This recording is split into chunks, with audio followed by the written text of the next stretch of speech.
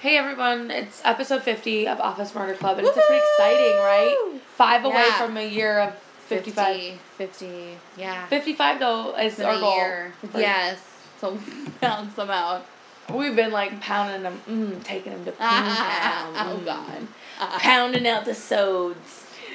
The sods? I tried to be We're cool. calling them sods now? No, don't. I tried to be cool, but it was like a weird body part. I've been... I'd rather call them eppies. Like an EpiPen? Fine. We're busting out the content, brah. The content. Posting some sods.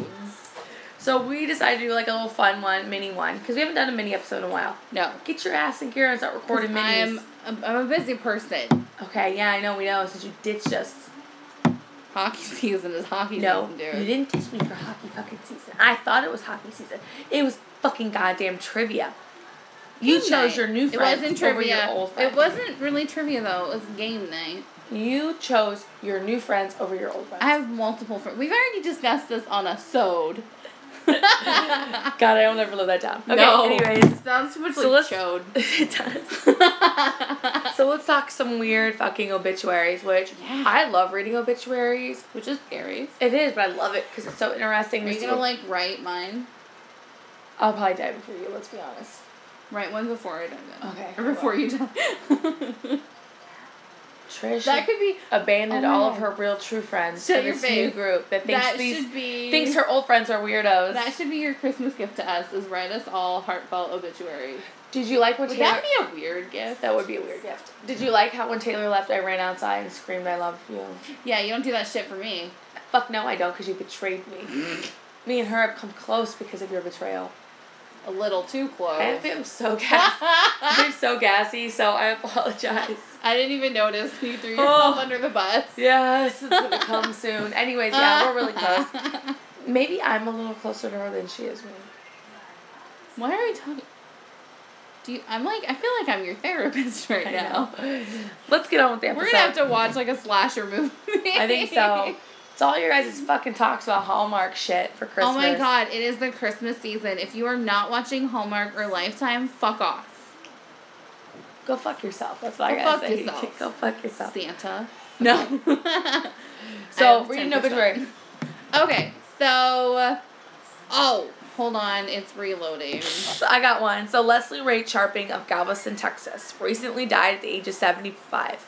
And his obituary posted in this funeral home website that went viral. It's no longer on the site because they took it down, but has been widely reported and corroborated by Charping's daughter, who actually wrote it. So, the man that died, his daughter wrote it, and then they took it down. Ready? And it's under strange obituaries. This is going to be great. Leslie Ray Popeye Chaplin was born in Galveston on November 20th, 1942, and passed away January 30th, 2017, which was 29 years longer than expected and much longer than what he deserved. At a young age, Leslie quickly became a model example of bad parenting, combined with mental illness and a complete commitment to drinking, drugs, womanizing, and being generally offensive. Leslie enlisted to serve in the Navy, but not so much in brave, patriotic way, but more as a part of a plea deal to escape sentencing on criminal charges. Leslie's hobbies included being abusive to his family, expediting trips to heaven for the beloved family pets and fishing, which he was less skilled with than previously mentioned. Leslie's life served no other purpose. He did not contribute to society or serve his community, and he possessed no redeeming qualities besides quick-witted sarcasm, which was amusing during his sober days. With Leslie's passing, he'll be missed only for what he never did, being a loving husband, father, and a good friend. Leslie's passing proves that evil does in fact die, and hopefully marks a time of healing and safety for all. According to the original obituary, Chaplin was cremated and is currently being kept in the family barn. If the idea of speaking ill of the dead disturbs you, Charping's daughter, the obit's author, assures you you are fortunate to miss the point. I am happy for those that simply do not understand that means you have good parents. Please treasure what you have. I have apologized to anyone that my father hurt, and I felt it would have been offensive to portray him as anything other than what he was. The obituary was intended to bring closure, not talk about domestic violence. Not talking about domestic violence doesn't make it go away. Damn. That's fucking badass, because I've known people and I've read their obituaries and I'm like... And you're like, fake as shit? Fake ass shit. That puts the bitch back in obituary. I love it. It was great, right? I like it. She fucking told it like it was. Where's yours? Did you finally get the load? Yeah, I just screenshotted it because my phone's dying. Okay, so this is from 2004. Louis Casimir Jr. in Lewisburg somewhere, I don't know where. Okay. Louis J. Casimir Jr. bought the farm Thursday, February 5th, 2004. He bought the farm. I haven't heard that in a while. Having lived more than twice as long as he had expected and probably 3 or 4 times as long as he deserved. They just said that in years, too. Nice. Although he was born into an impecunious family in a backward and benighted part of the country at the beginning of the Great Depression, he never in his life suffered any real hardships. Many of his childhood friends who weren't killed or maimed in various wars became petty criminals, prostitutes, and or Republicans. He survived 3 years overseas in an infantry regiment in excellent health, then university for 4 years on the GI Bill, and never thereafter had to do an honest day's work. He was loved by good women, had loyal friends, and all his children were healthy, handsome, and bright. For more than 6 decades, he smoked, drank, and ate lots of animal fat, but never had a serious illness or injury.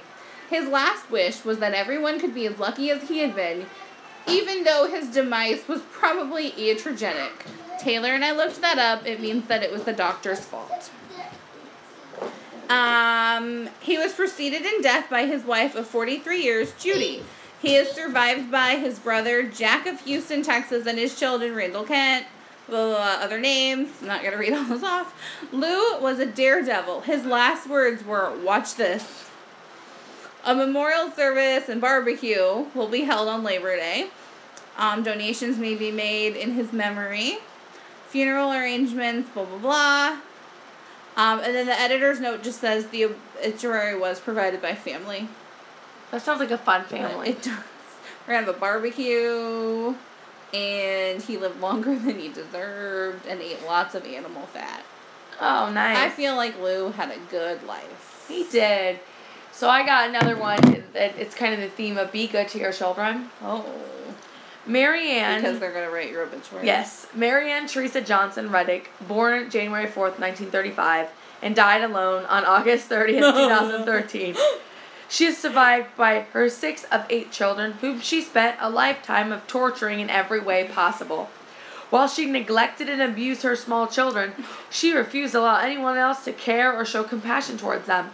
When they became adults, she stalked and tortured anyone they dared to love. My God. Everyone she met, adult or child, was tortured by her cruelty and exposure to violence, criminal activity, vulgarity, and hatred of the gentle or kind human spirit. On behalf of her children, whom she so abrasively exposed to her evil and violent life, we celebrate her passing from this earth and hope she lives in an afterlife reliving each gesture of violence, cruelty, and shame that she delivered on her children.